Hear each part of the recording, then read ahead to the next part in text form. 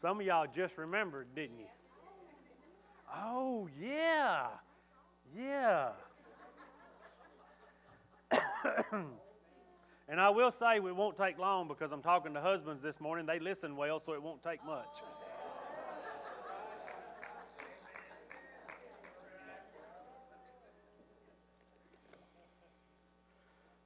You know, we talked to the wives the last time we were here. It's been a few weeks ago. Like Kevin said, it feels like a long time. It really hasn't been that long, but and Kevin always does a pretty extensive review before he starts on to the next one. So I figured I would take this morning and review that last lesson, and then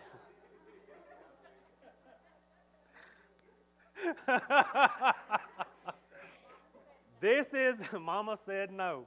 This is a subject that I personally have studied on so many different levels. I've studied it for personal growth, to be quite honest. I've studied it for marriage retreats. I've studied it for premarital counseling. I've studied it for marriage counseling. I've done it for small group. I've done it for Sunday school. This is a subject that I am very, very familiar with, to say the least. And I didn't want to come in here this morning and it be so comfortable to me that the weightiness of it not get where it belongs. And that's the truth. I've been looking at it, of course, now for about 3 weeks, preparing for this. And I want to express with all I've got in me. We just sang a song that says, "It is my joy to honor you." It is my joy to honor you. That's what this whole series, the series Kevin started in Ephesians, that I am continuing on in chapters 5 and 6, is about being able to genuinely sing that song. This is about being worthy of your call. Walking worthy of your call this morning as a husband. As a husband. So some of you sit here and think, well, I'm not married. Well, someday you may be. And this is information that it would do you great to have in your possession beforehand. Beforehand. So that you can enter into the marriage with the mindset that it is my joy to honor God as a husband. There's a video. Nathan's going to play a video. We'll start with it, and then we'll get into our message this morning. I was going to try to get some of this across to y'all, but I thought it would be better to let this gentleman do it himself. It's about 3-4 minutes, something like that. So we're going to look at that first. Pay attention. I look men dead in their eye. Go home and love your wife. No, you don't understand. We're just not in love anymore. I didn't ask you to be in love. I said go home and love your wife. The Bible commands you to. Husbands, love your wives. You're commanded to. Well, no, I just don't feel like that. Okay, fine.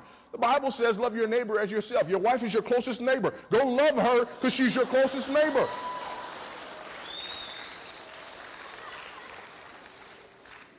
Yeah, well, she's not even my closest neighbor. I moved out. That's fine. Jesus said, by this all men will know that you're my disciples, that you have love one for another. So love her because she's your sister in Christ.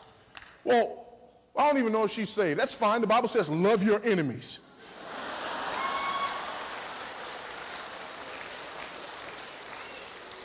It is absolutely inexcusable for a man who follows Christ to stop loving his wife. It's a choice. It's an act of the will. And we walk away because we don't have a biblical worldview. And we say things like, well, I'm just not happy. And I just don't believe that God would want me to stay in a marriage and be unhappy. Are you serious? Let me see if I understand this correctly. Jesus Christ, the spotless, sinless Lamb of God, was crushed and killed for the glory of the Father, but you, he wouldn't want unhappy.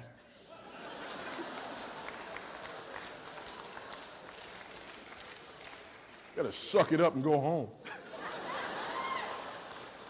It is an act of the will. It is a choice. It is accompanied by emotion. Means, ladies, it's not led by emotion. That's that teenage girl love. Oh my God, I love him. Which ought to always be followed by this week. Amen. And men, it's not void of emotion. Biblical love is not void of emotion. And again, I hear this from guys all the time. Like they can sell that stuff to me. I'm just not an emotional man. I'm just more of an analytical type. And she wants me to be emotional, and I'm just not a very emotional man. That's a lie from the pit of hell. Well, what do you mean? You don't even know me that well, and you're calling me a liar, and I just said I'm not a very emotional man. Why are you upset that I called you a liar if you're not emotional?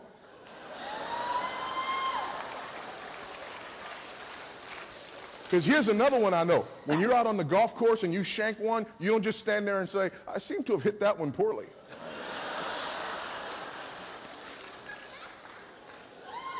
You watching the ball game and your team getting beat like a tied up goat. You don't just sit there and say, they seem to have far more points than we do at this time. And if you went to work tomorrow and your stuff was on the sidewalk with a pink slip, you wouldn't stand there and say, well, I really have enjoyed my tenure. A man who looks at his wife and says he's just not emotional is actually saying to her, you don't matter as much as my golf game, my favorite team, or my job.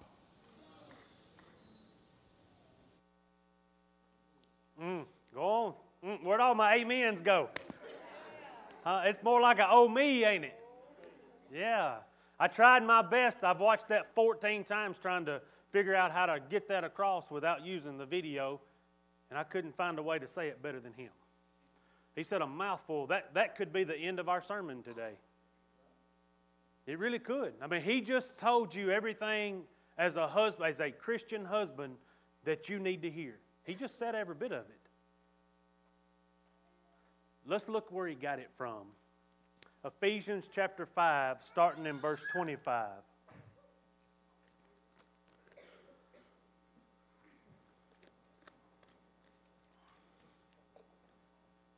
He said when your team's getting beat like a tied up goat.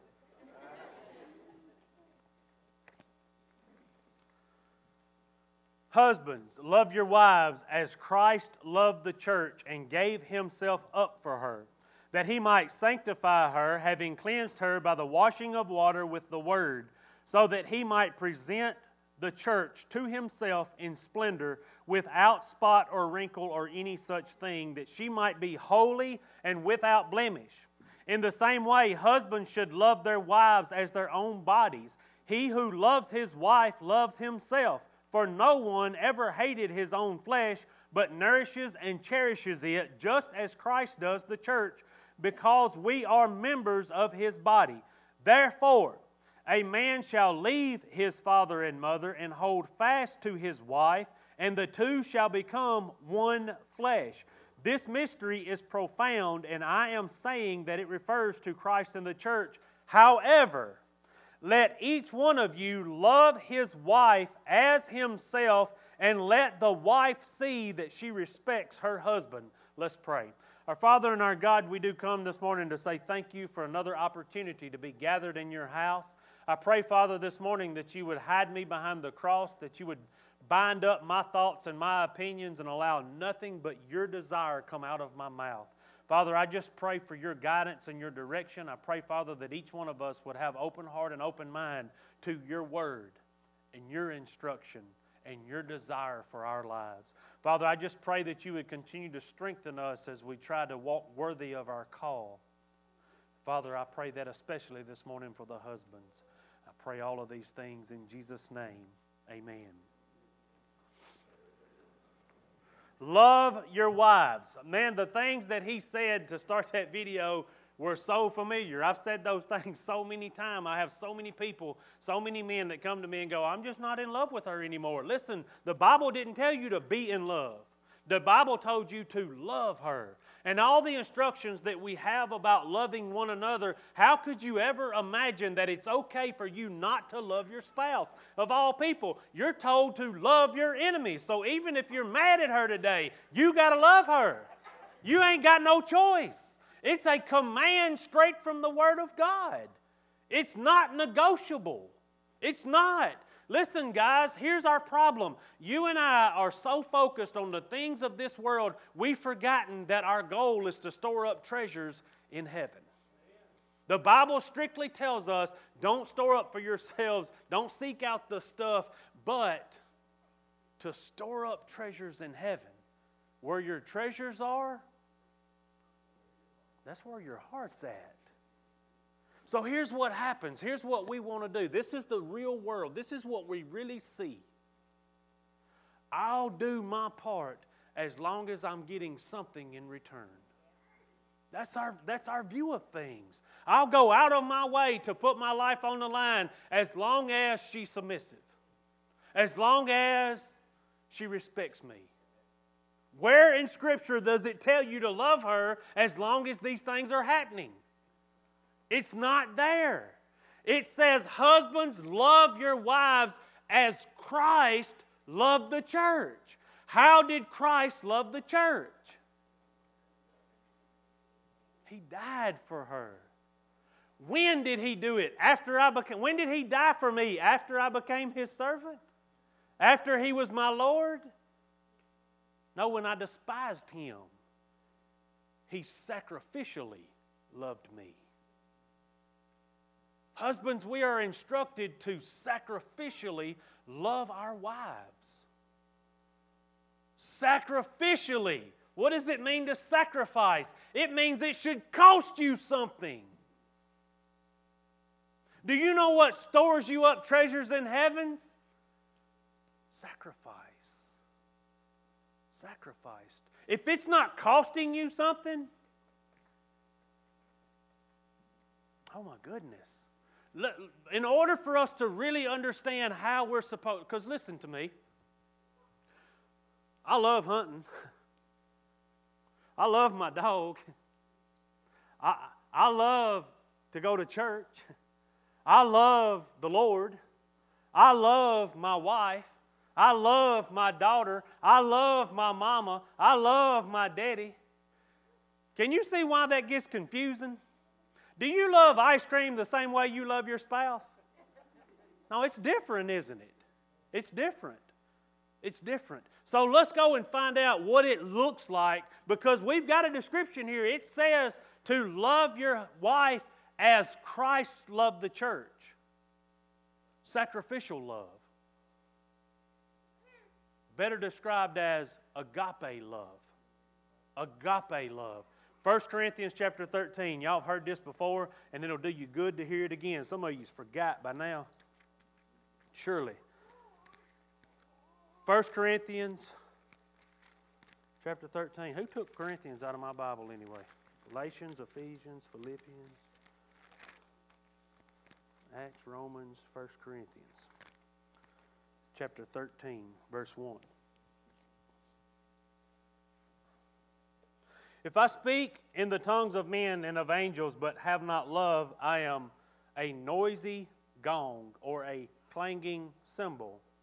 If I have prophetic powers and understand all mysteries and all knowledge, and if I have all faith so as to remove mountains, but not have love, I am nothing. If I give away all I have, and if I deliver up my body to be burned, but have not love, I gain nothing. Here's our definition. This is what we're looking for. Love is patient and kind. Love does not envy or boast. It is not arrogant or rude. It does not insist on its own way. Uh-oh. I see many issues and I ain't even got done yet. Remember, we're talking about sacrificial love. It is not irritable. It is not resentful. Some of y'all come in here this morning as couples not speaking to one another. And now you read that you're supposed to love her in a way that's not resentful. It does not rejoice at wrongdoing, but rejoices with the truth. Love bears all things. Love believes all things. Hopes all things. Endures all things. And in verse 8, love never ends. So George Jones had one thing right when he sang, he stopped loving her today. What was that song talking about? His funeral. Love never ends. The love that I'm instructed to love my wife with as a Christian man, the man said, there is no reason that a Christian man can ever claim, I don't love her anymore. You don't have permission for that. It's not in the cards. It's not permissible. It's not okay. I tell couples all the time that are wanting to get married that come to me for premarital counseling, I'll say, now, you look at that person that you're wanting to marry and you tell me right now, can you love them the way they are right now today for the rest of your life? If the answer is no, we've got work to do. Because if you see anything in that person that causes you to not love them, first of all, you don't love them to start with. Second of all, we've got to figure out what that thing is, because you're assuming that's going to change when you get married. What's going to happen is it's going to be magnified and worse right after you say, I do. Because according to Scripture, this ain't for a time. See, what's happened, y'all, is in our society, and this is one of my pet peeves, so y'all have to bear with me as I go on my soapbox here and go through this. In our culture today, the role of man, husband, father has been diminished to the point that our society now believes that a man in a household is unnecessary. It happened over time. I can't put the exact timeline on it, but I have a timeline that I use. Let's go to the television, because we all spend plenty of time there, right? So what better way to get into every household in this country than through a TV? There ain't one. Y'all remember a guy by the name of Andy Griffith? He's the last man that I remember being portrayed as what God would define as a man in our culture on a television. There may have been a couple of others that was pretty close, but the next thing I remember is Tim the Toolman Taylor. What did that show teach us that a man is? An idiot. That's exactly what it taught us. An idiot. And how important was he to the household? Well, he still had a little bit. He still did a few little lessons with his boys and that kind of stuff, and it was still there. The next man I remember in this evolution was Homer Simpson. Oh, it went south right there, didn't it? Hey, remember, we were sitting in front of our TVs watching this garbage, and the whole time it was filtering into our minds, and we don't realize what's taking place. But go turn your TV on today and look at a family. What is it? It don't exist. It rarely exists. It rarely exists that there is a husband and a wife to start with. And then that he's not some kind of goof or idiot. That's not what God designed, y'all. That's not the truth. What they have told us is not the truth. In order for you to have a godly family, there are some components that are necessary. And then there are some other components that he'd much rather it be that way. See, there's original design, and then there's modified to fit our wants and needs. And what we have today has been extremely modified. Because what God designed was one man, one woman. The man is the head of the house. I'm going to show you that. His wife is his responsibility. Her spiritual being is his responsibility. The husband is supposed to be loving her sacrificially, without end. Love never ends. You know where should be the safest place in the world for my wife to fail? At my house. At my house. Does that mean there won't be recourses or repercussions or whatever? No, it doesn't. But you know what it means? Is the one place she wants to go when she's made a mistake is her house, my house. Because she knows that it may be rough when she comes in the door, and it may be rough for a little while, but ultimately, love never ends. And what else does the Bible say about love? It covers what? A multitude of sins. See, what's happened is we've taken our biblical worldview and put it to the side. And we look at it through a selfish view. Like he said, it's got to make me happy or I'm not in it. So you're telling me that God would allow His only Son to be beaten and spit on and crushed and whooped and killed, but He wants to be happy? Show me that in Scripture. Show me the promise of your happiness. See, what happens is we desire and pursue this happiness to the point that we get lost chasing it. Because what defines happiness today, guys, don't define it tomorrow. Right? It's ever changing. But I'll tell you what you'll do, Ronnie. If you'll get on the bus chasing after holiness, you'll run all over happiness. See, what's happened is we've got everything out of whack. And we don't have our biblical worldview anymore. That's why so many people was dreading this message this morning. That's why so many people have come to me and said, hey, I may have to leave early. I know. I ain't surprised by that, Jack.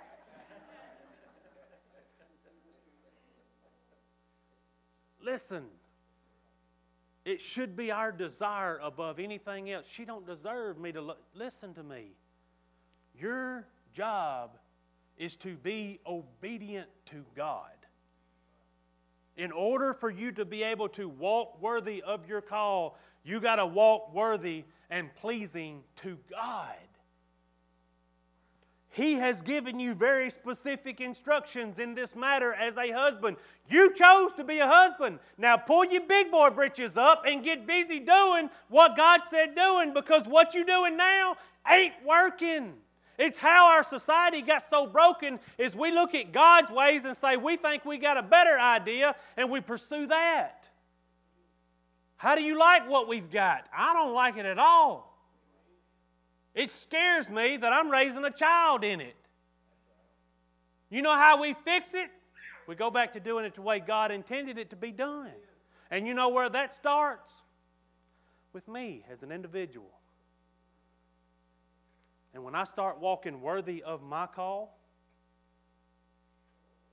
when I start walking worthy of my call as a husband, as a father, as a leader, as an employee, then things start to change. I was going to save this, and y'all may get to hear it again.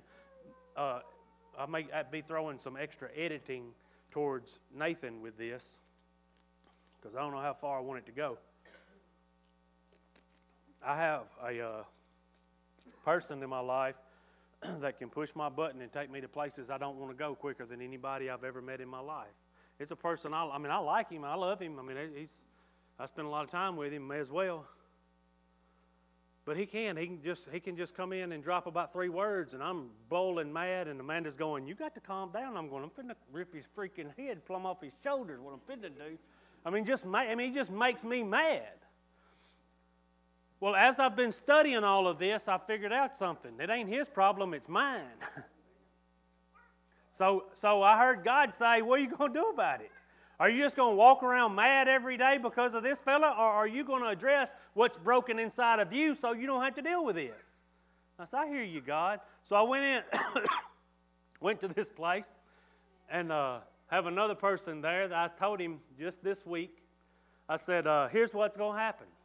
This person is never going to have an impact on me ever again. I'm not going to allow anybody to control my attitude and let you see me act and respond the way I have in the past. And he just kind of giggled, and I said, no, I'm serious. When that person comes through the door this morning, I'm going to kill him with kindness. They said, what do you mean? I said, I guarantee you I can put him in the best mood he's ever been in his life. He said, ain't no way. I said, you watch. He come into the building that day, or come into the place where I was at. And I called out his name just as loud as I could call it. How you this morning, man? Good morning. I hope you have a great day. And he just kind of looked at me funny and he said, you too. And that day, never, no cross words, no sideways remarks, no nothing. The next day, the guy I've been talking to, he said, you can't do that 2 days in a row. It ain't no way. I said, you watch. I said, and I'm telling you, this ain't just for me either. This is for you. You let him do you the same way. Your attitude is sour when he's around too. It ain't just me. I said, but it don't have to be that way. So when he came into the room, I did the same thing. And I what's up? How you? Good to see you. Did you have a good night? How's this and how's that? Day number 2, success. So I've done it all week, and it's worked. And I'm telling you that because it's on me. It's on you. The way we change our environment is the way we react and respond to people. Now listen, loving your wife isn't based on whether or not she is submissive to you. You being submissive to your husband is not based on whether or not he loves you like Christ loved the church. Those stipulations are not there. It's based on this is what God desires from us, and doing so puts treasures in heaven with your name on them. Now, I'm going to say something that's kind of bold, and some of y'all is going to freak plumb out. But I can prove it to you if need be. There is no equality in heaven. It's not there. In other words, just getting there ain't enough. And there will be people that have more rewards than others in heaven. Let me tell you something else. The Bible also speaks of the numbers of lashes a person gets in hell based on their judgment day. See, loving my wife is not about being pleasing to my wife or being pleasing to my pastor. It's about being pleasing to my God. Because being obedient to my God causes there to be treasures in heaven. See, it ain't going to be enough for old Nick to get there and just go through the door and go, whew, I made it. No, I'm looking for my stuff. Oh, yeah. Yeah, God, you done promised and promised and promised, and I didn't see none of it down there. I'm ready for it now. And you know what? He's going to be excited that I'm excited about it. He's not going to be mad about that. I can take you to a list of people in the book of Hebrews and show you people of faith that did not receive their promises while walking in this fleshly body. That means it was waiting on them on the other side.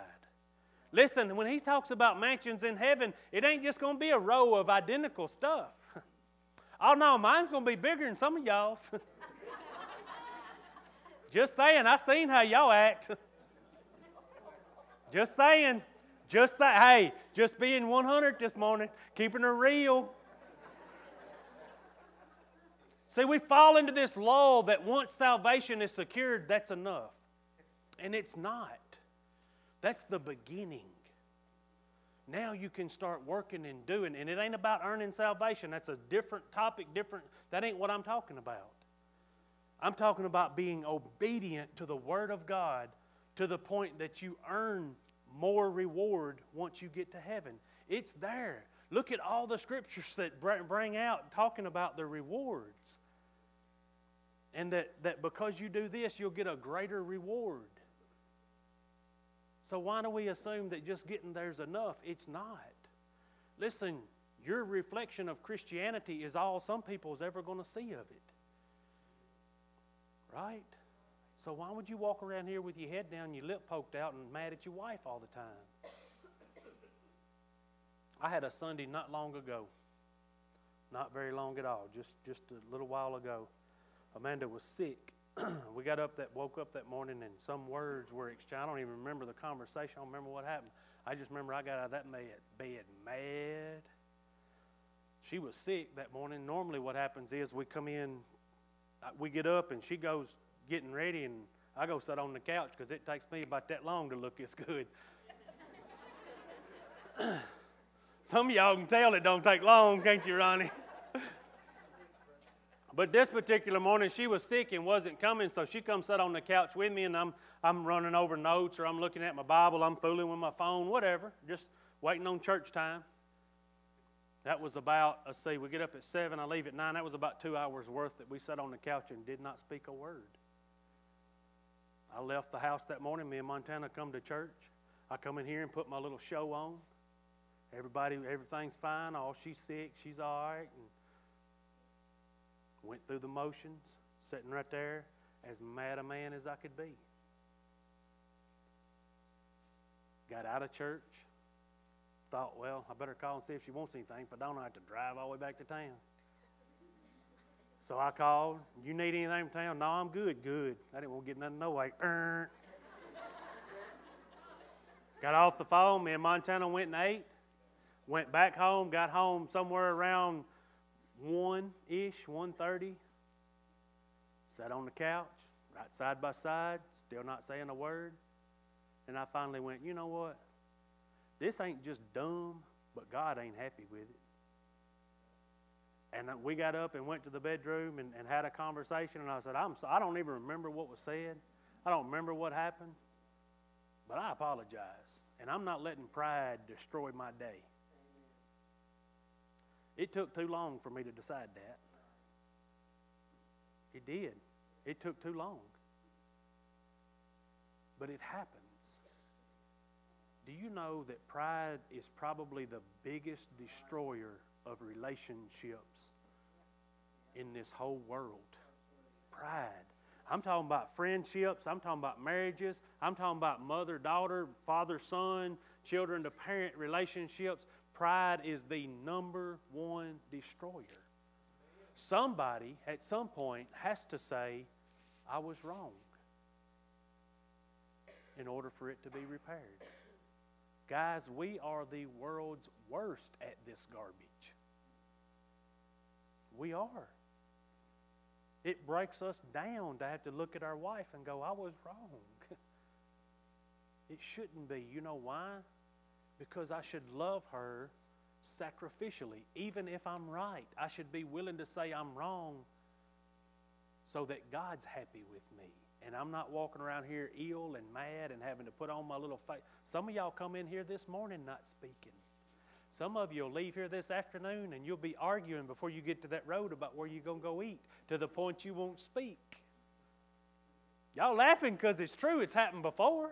Why can't it happen today? Right? Because I don't know is not a place, and I don't care is not a place. They don't serve near a thing that you can eat. Right?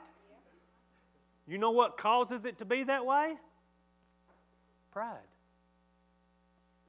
If I could get the guy that I shave with from time to time to act right, I could master this command from my God that says, love your wife sacrificially. Sacrificially love your wife. Verse 26. That he might sanctify her, having cleansed her by the washing of water with the word.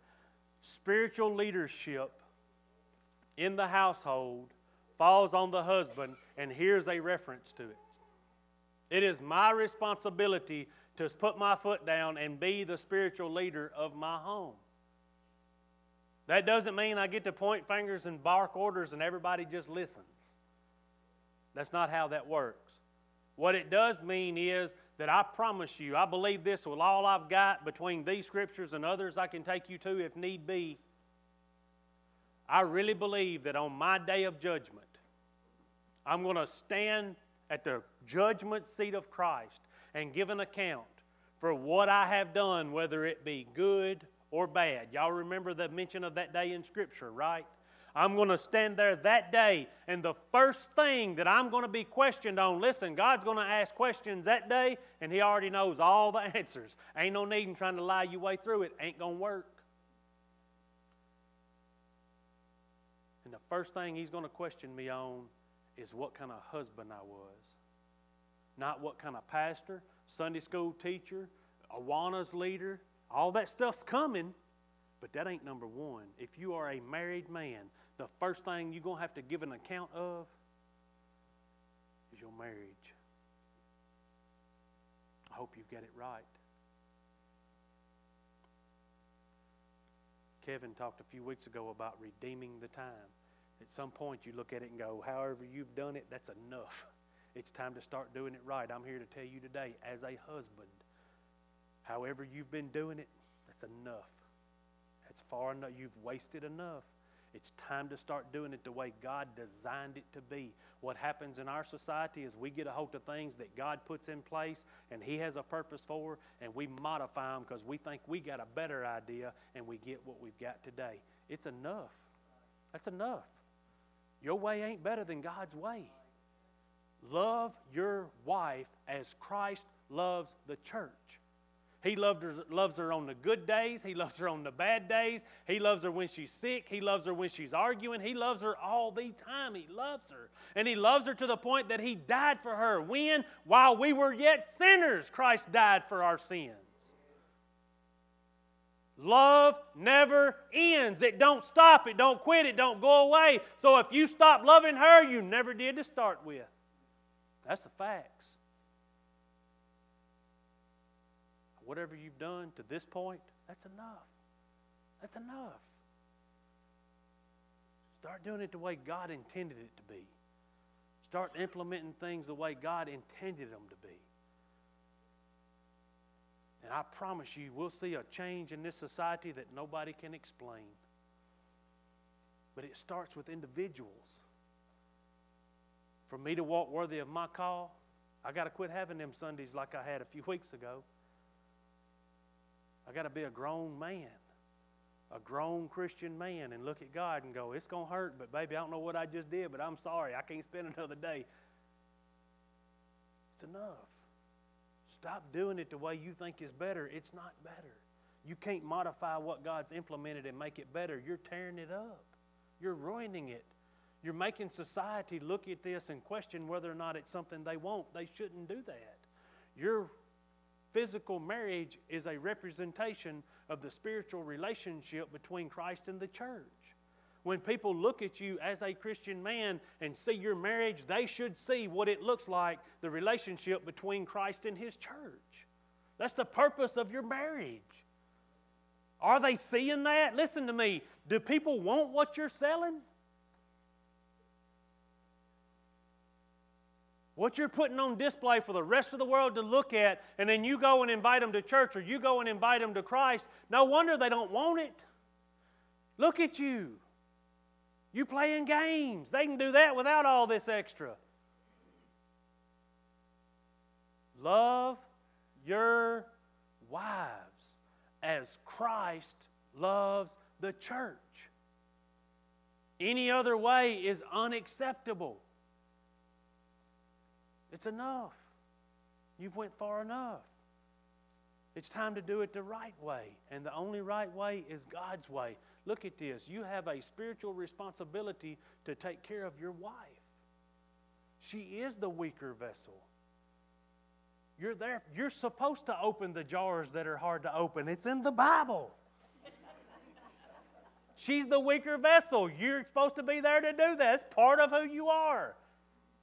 Quit griping about it. You're supposed to do those things. God said so. Look at this. Keep going with me in verse 27. So that He might present the church to Himself in splendor, without spot or wrinkle or any such thing, that she might be holy and without blemish. Here's the other part of my judgment day. I really believe the only thing in this world that God has given me that I'm supposed to hand back to Him in better condition than what I received it is my wife. I really, with all I got in me, believe that my wife was given to me as a precious jewel, and I'm supposed to spend my time polishing on that jewel so that when I stand before God and present His daughter back, that's right, God's your father-in-law. When I present His daughter back to Him, she's supposed to be in better condition than she was when I got her. Think about that a minute. Think about that. Think of that responsibility, men. Sure you won't get married? Some of y'all got a rough jewel. I know.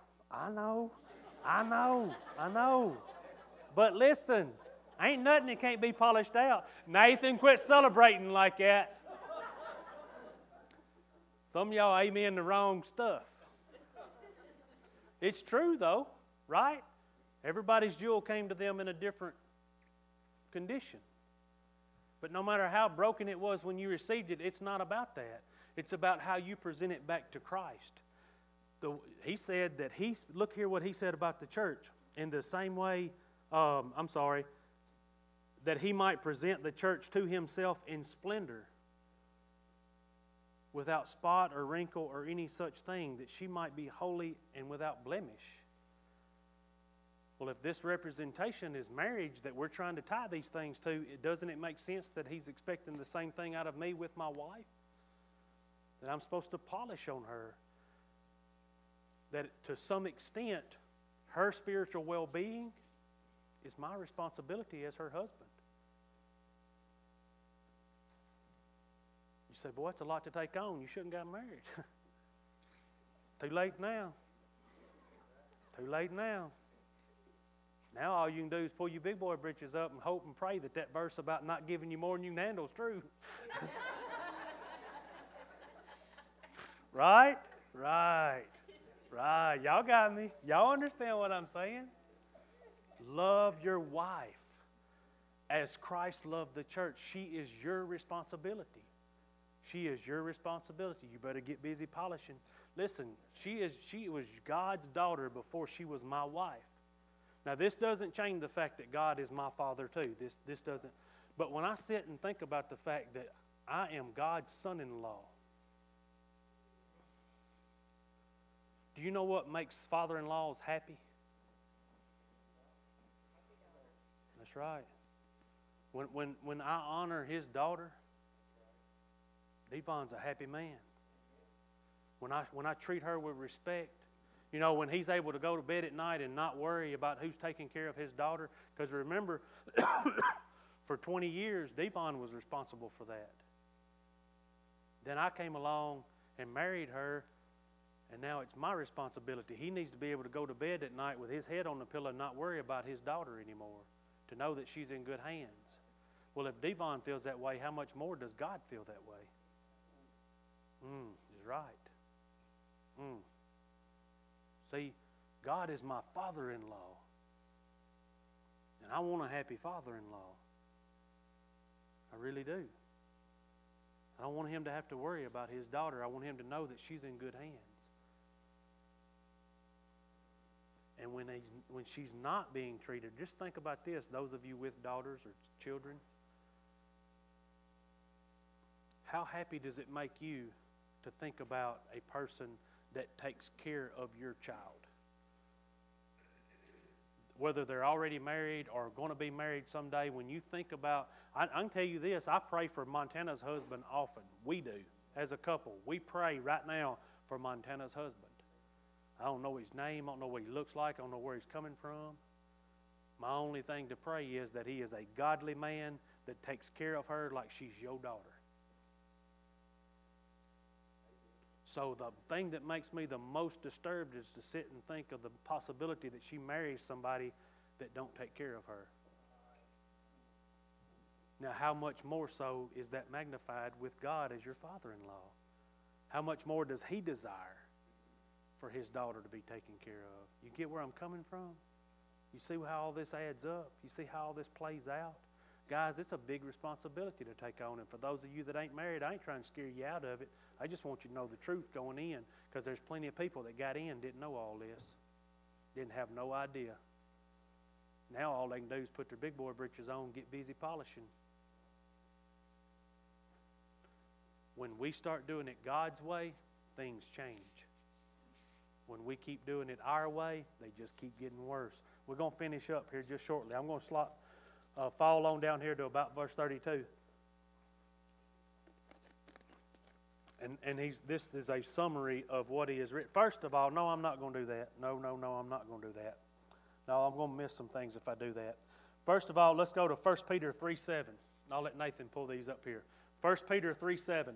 I want to show you, I just want to reiterate to you something I've already said. Likewise, husbands, live with your wives in an understanding way, showing honor to the woman as the weaker vessel, since they are heirs with you of the grace of life, so that your prayers may not be hindered. Oh my goodness. Oh my goodness, a command with consequences. Look at that.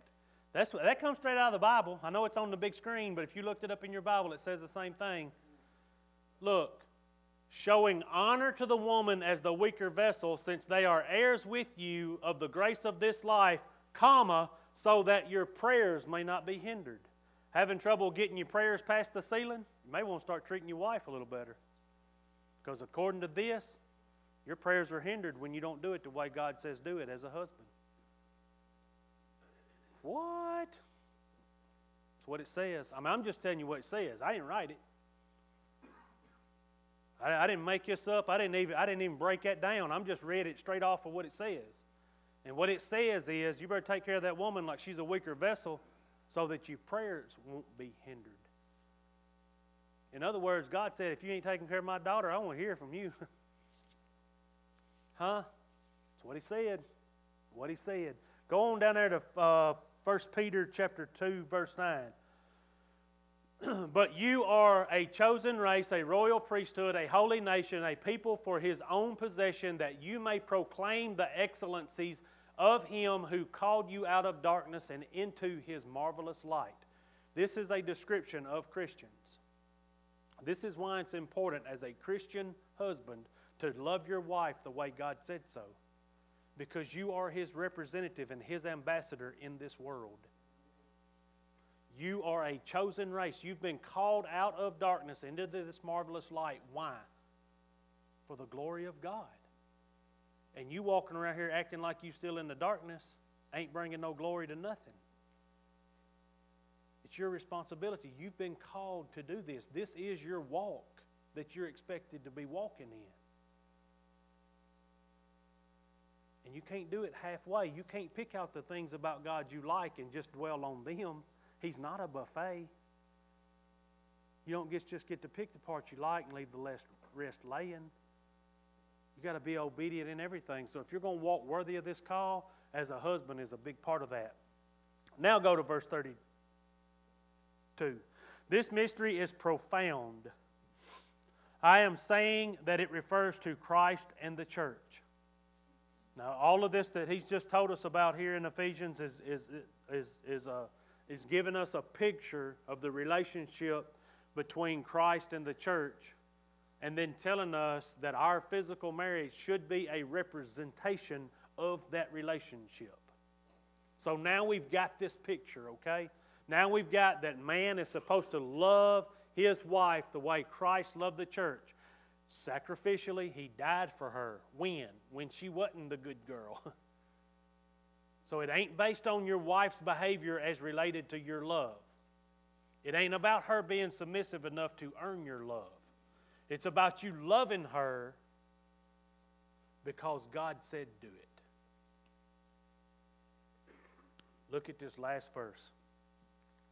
However ties us back to what he just said, and what he just said is, I'm speaking of this mystery as it relates to Christ and the church. However, let each one of you love his wife as himself. And let the wife see that she respects her husband. If you want to sum up Christian marriage, there it is. Husbands, love your wife. Wives, respect your husbands. I could have got up here and read that a few weeks ago and we'd be done with this and on to something else. But what fun would that be? Right? Love your wife as Christ loves the church. Sacrificial love. When we start to establish family, marriage, husband, wife, mother, father, as God established it originally, then we start to see the things we don't like about our society repaired. But as long as we keep doing what we've been doing, we're going to keep getting what we've been getting. We're getting churches voting on what is a marriage. That happened this past week. A major denomination had a vote to determine what is marriage. Y'all, that's not up for debate. Open your Bible. Read it. Look at it.